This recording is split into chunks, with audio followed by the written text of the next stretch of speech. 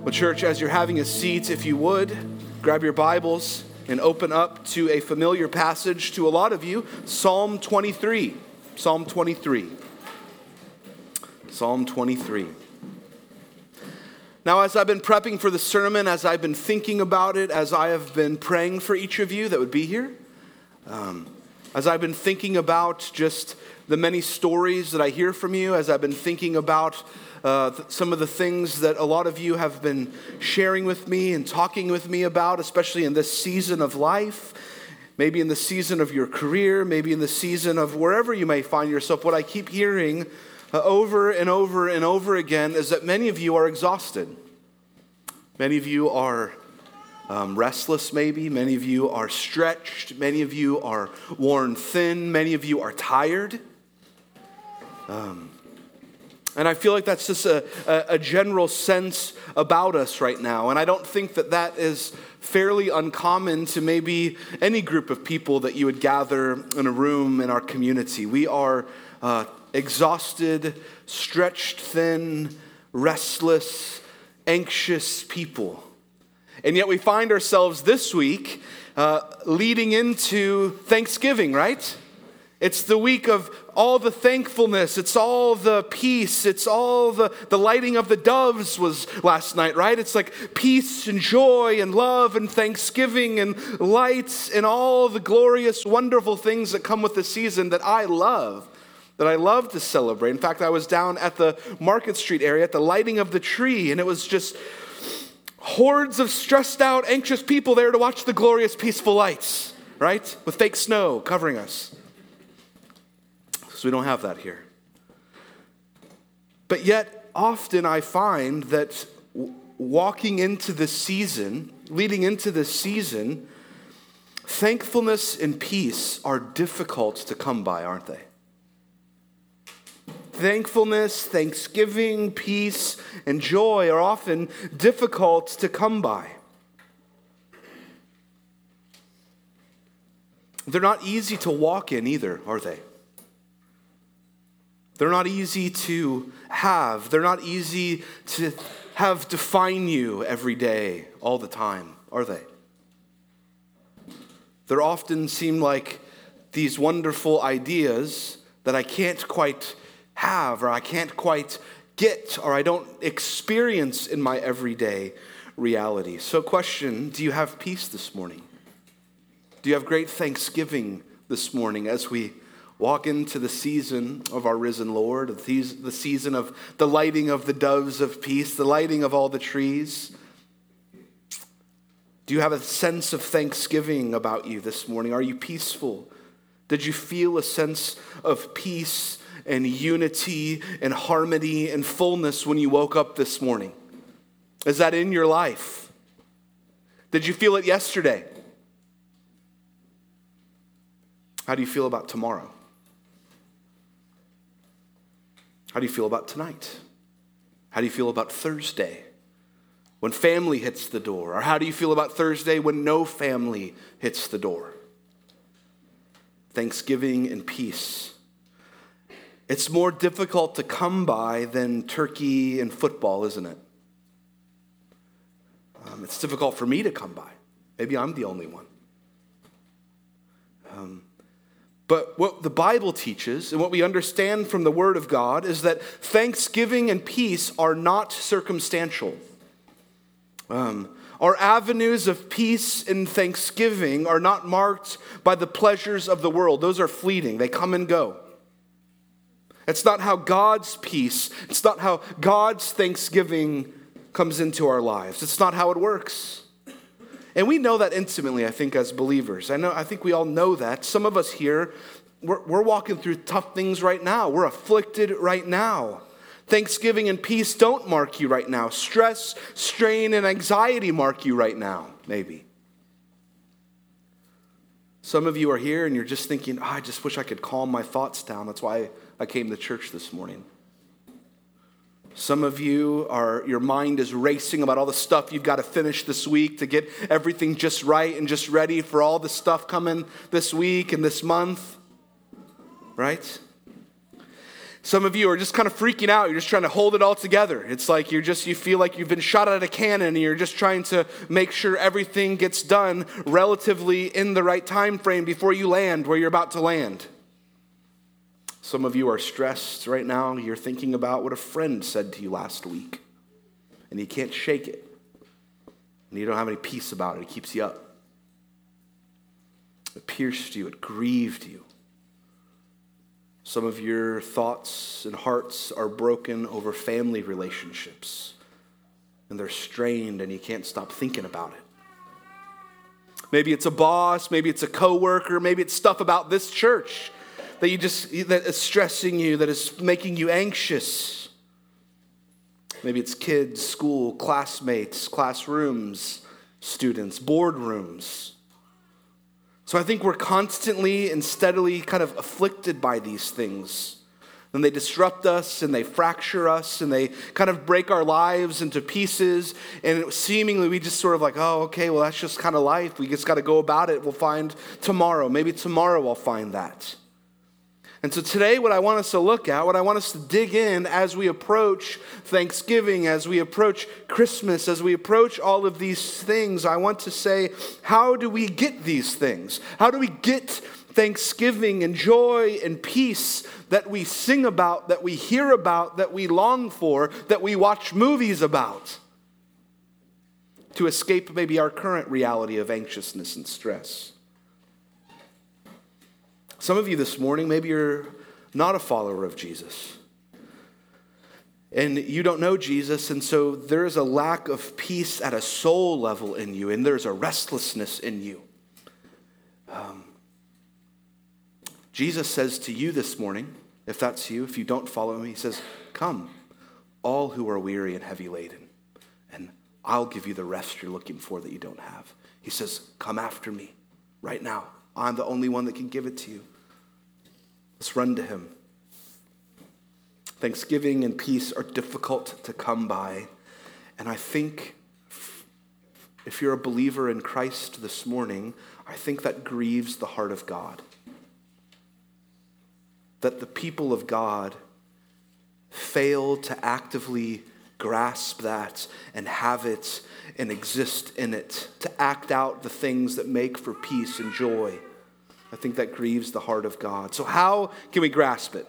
Go to one of my favorite Psalms, Psalm 23. It's one of my very favorite ones. It's the source of our peace, the source of our thanksgiving. I'm going to read it to you in its entirety. In fact, I read it to you at the end of service last week, just to prep your hearts and minds for it, though you didn't know it was coming. Here we go.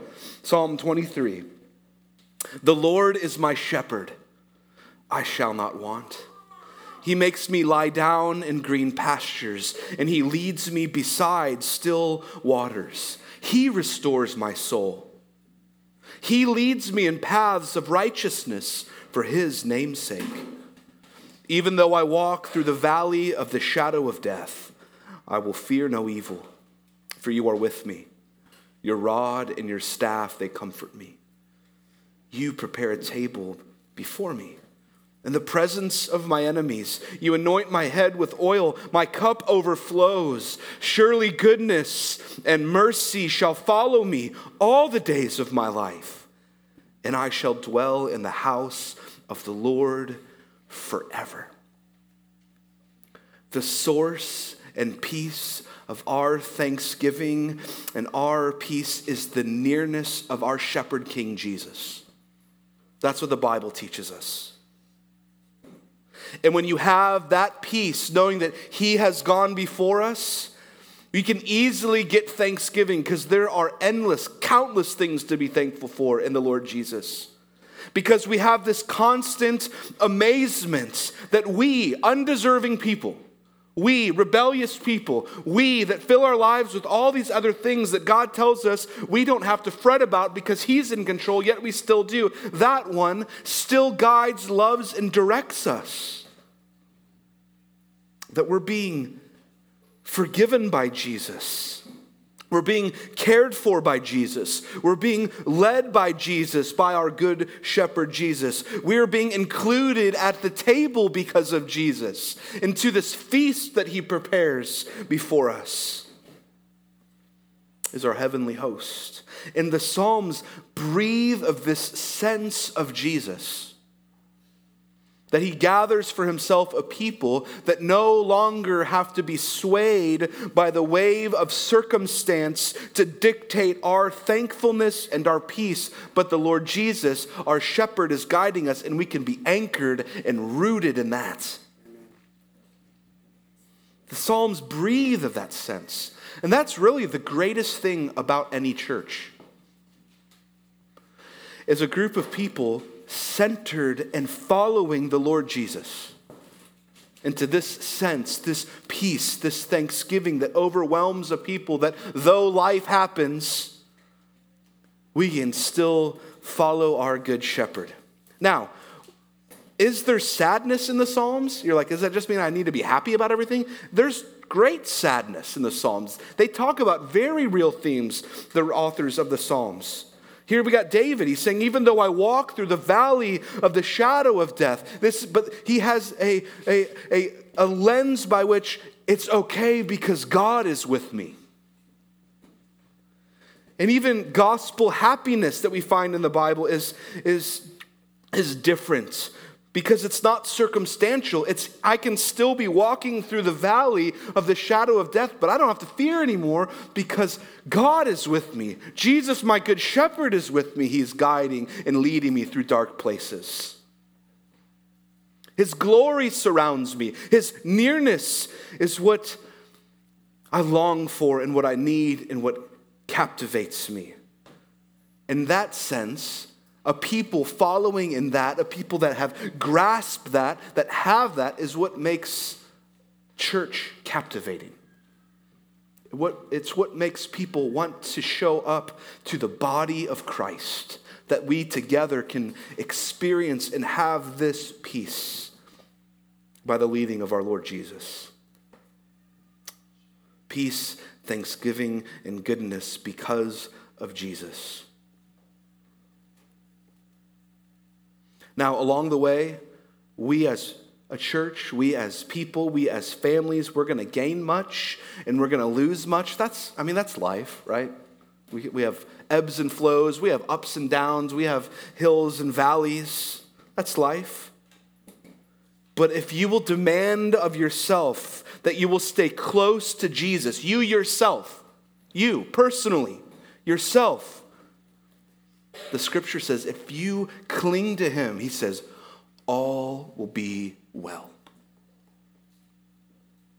All will be well if you're close to him. He will make sure of it. In Psalm 23, what I love about it is that he takes us there to that heart personally. Now, we talk a lot about community. It's on one of our banners. It's worship Christ, live in community, make disciples. We love community. We're all about biblical community. We know we find tremendous joy in gospel community, right? But in Psalm 23, there's no community. It doesn't mention it.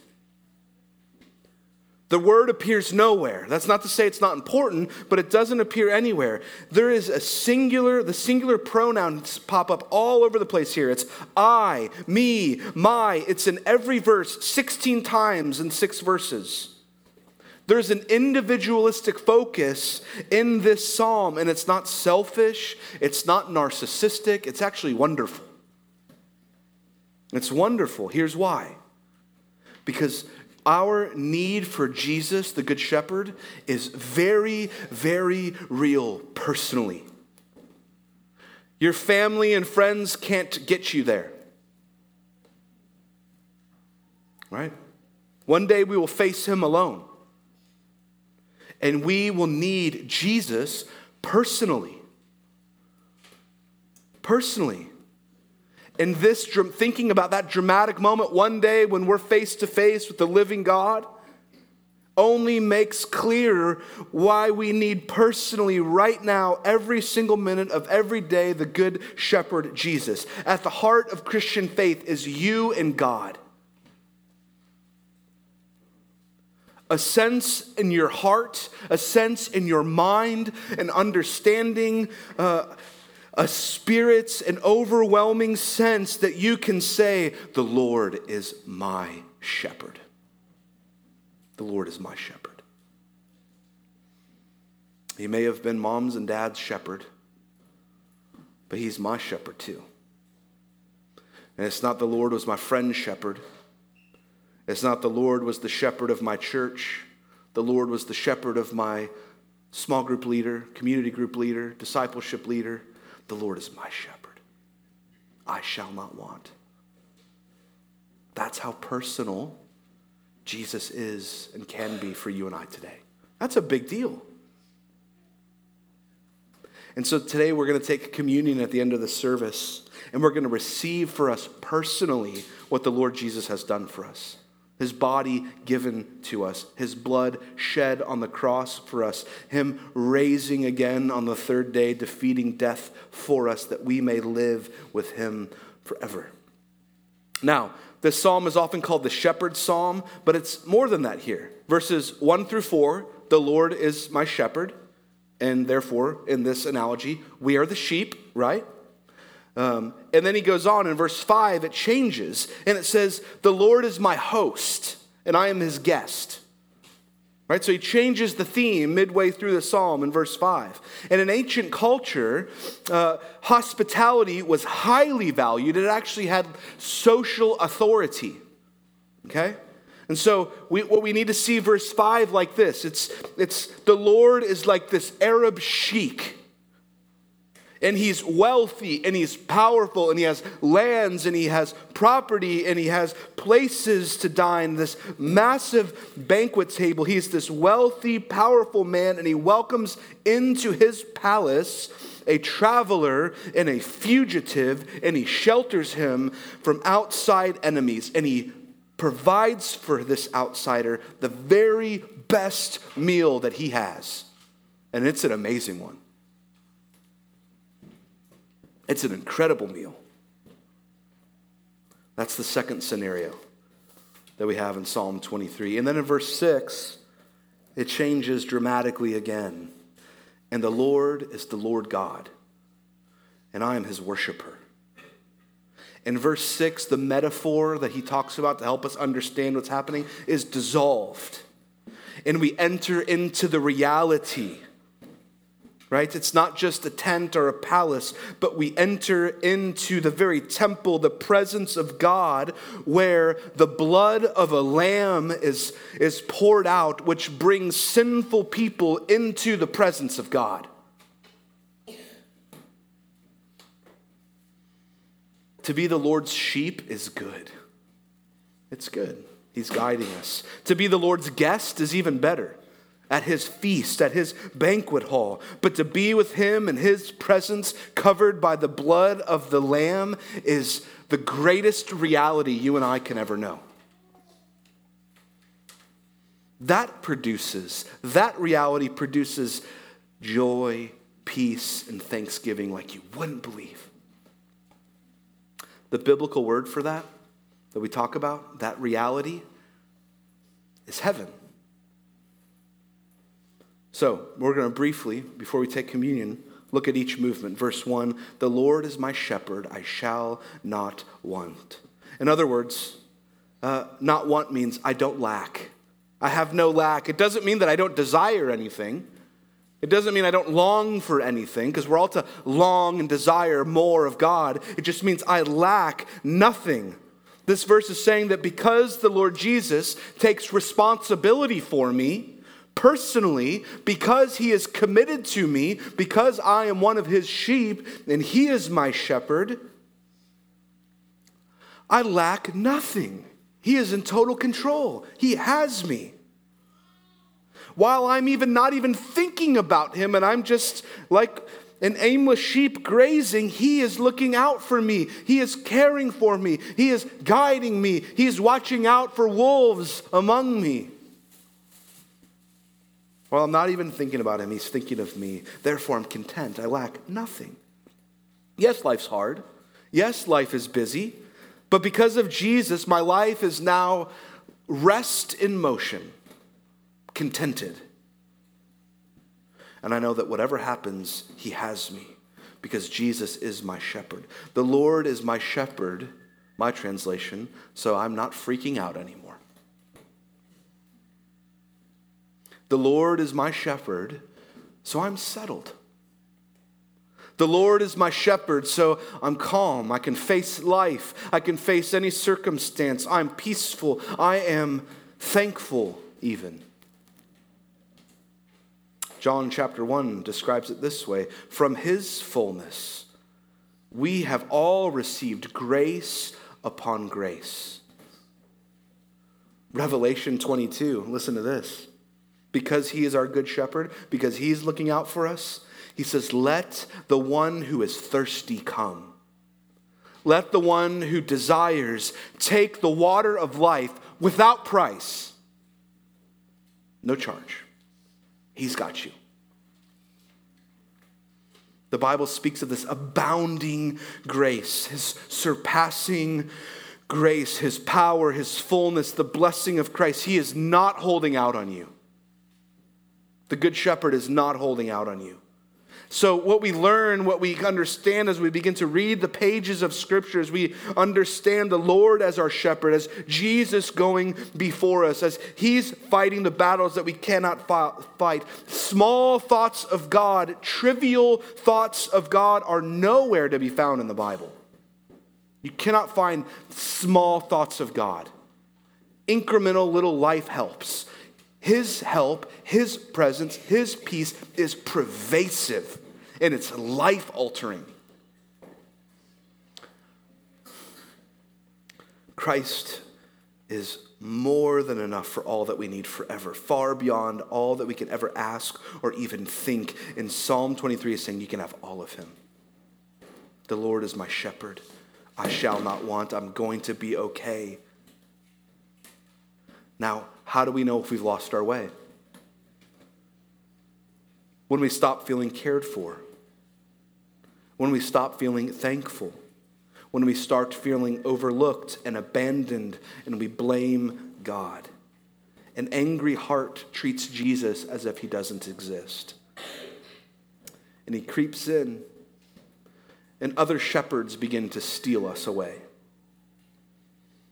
So the Lord plus my career plus money plus anything makes us lose our way and lose our focus on the one true shepherd. Because what we're really saying is career, family, money, whatever we fill in that blank, that's my shepherd, and I'm going to follow that to its very ends.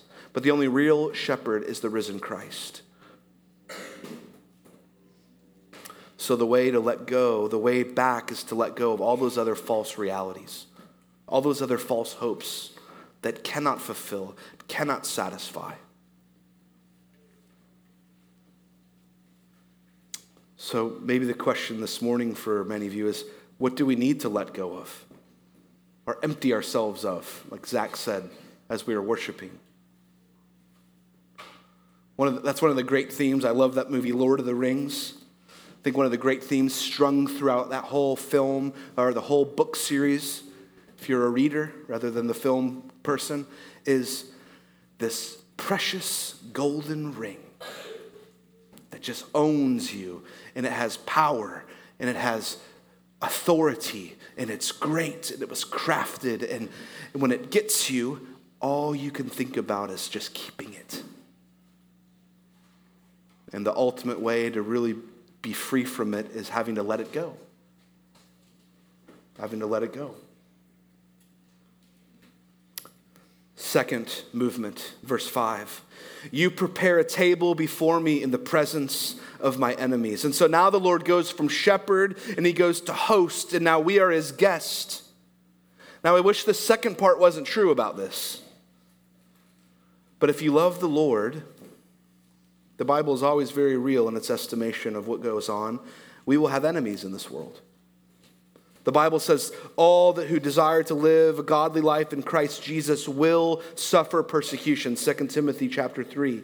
And so what this is saying, though, why this is so hope-filled, this is telling us, church, this is amazing, that any opposition that comes against you cannot block the Lord's support for you. Any opposition that barrels down against you, the Lord can always get through. He always has a way of getting through. No matter how powerful and overwhelming it may seem, Jesus always has a way to get to you, even in the presence of his enemies.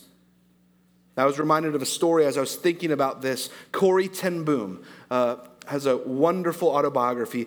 She was a Dutch woman, a mighty woman of God. During World War II, her family was sheltering Jewish people from the Nazis to make sure they weren't captured and eventually killed. And Corrie and her family were eventually caught doing this, sheltering Jews from Nazis coming in, raiding homes from house to house. And she and her family and her sister were put in a Nazi concentration camp. And her and her sister are there in this terrible place, fearful, not knowing what will happen. But the guards in her camp, in her barracks, there were many all over, but in her particular barrack with her sister would not enter her barracks because her barracks with her and her sister were so infested with fleas. Fleas everywhere. And the guards didn't want to walk in because they didn't want to get fleas. And so Corrie and the other prisoners here were given space. They were given time. And Corrie, her most precious prized possession as they took her from her home, was a small little New Testament Bible that she smuggled into this concentration camp amongst her things. She opened this Bible in this flea-infested barracks and began studying the scriptures and hoping and praying and teaching people about the Lord Jesus. In a Nazi concentration camp, she did this. And they would pray and they would worship and they would tell others about the Lord Jesus and all that he had done, the cross, their hope of heaven, that God has not forsaken them, though they feel forsaken. And they could stay alive because of the fleas. I mean, it's crazy. The fleas controlled the Nazis. The fleas. You prepare a table before me in the presence of my enemies. And Corrie and her sister prayed and thanked God for the fleas.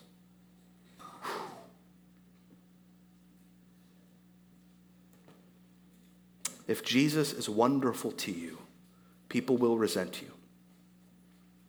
And when they thrust you out, Jesus will take you in, even in the presence of your enemy. And he will care for you. And it may be in ways that you didn't imagine or you didn't think, but he will care for you. He will. There was a time that I did not feel loved by God. Now I do, praise God. And I don't really know how I got from here to here necessarily. I don't know what the Lord did or how he got me there. I can't explain it. But all I know is for some reason he took me in. God did that. A wealthy host sheltered a desperate fugitive that had no business dining at that table. That's my story. And he made my cup overflowing. That's very personal to me. But that is not exclusive to me. That is not exclusive to me. Many, many, many of us can tell of Jesus' personal care for us. He can do this for you. Psalm 23 is our doorway back to the presence of the Lord for thankfulness and joy and the peace that he so desires for his people to experience in reality because he goes before us. He prepares the table. Even when things are bearing down on us and we don't feel it, he is the one that lays the greatest spread before us, even in the presence of our enemies. And we can't get there any other way by he himself taking us in. And so maybe you've never asked him that you could be part of that table. He loves to answer that prayer. He loves to invite desperate fugitives that are undeserving like me at his banquet feast because he is worthy even when we are not. That prayer has changed countless lives. Finally, verse 6, as we close. Surely goodness and mercy shall follow me all the days of my life, and I shall dwell in the house of the Lord forever. It is not our goodness, it is not our mercy, it is his. It is his. He is the Lord God. I am his worshiper. Verse 6 is his Old Testament way of saying what we're used to saying: nothing will separate us from the love of God in Christ Jesus our Lord. Nothing. Because he holds us. And right now, all along the way, all along the path, his goodness and his mercy, not his wrath, will keep pursuing you. It follows us. The metaphor isn't that we're out walking and God is following closely behind us. The metaphor is even when we're walking the wrong way, he still pursues us and redirects and brings us back into his mercy and his goodness. The Lord does not wait for his worshipers to come to him. He goes out, he finds them, he brings them in until there is no more shadows of death, until there are no more enemies, until there is no more impulse to wander off, because we are grounded and rooted in the reality of his love, mercy, and joy. And here's the good thing we love about Jesus, our shepherd, our host, and our God. That no matter how far we run from him, he can outrun us.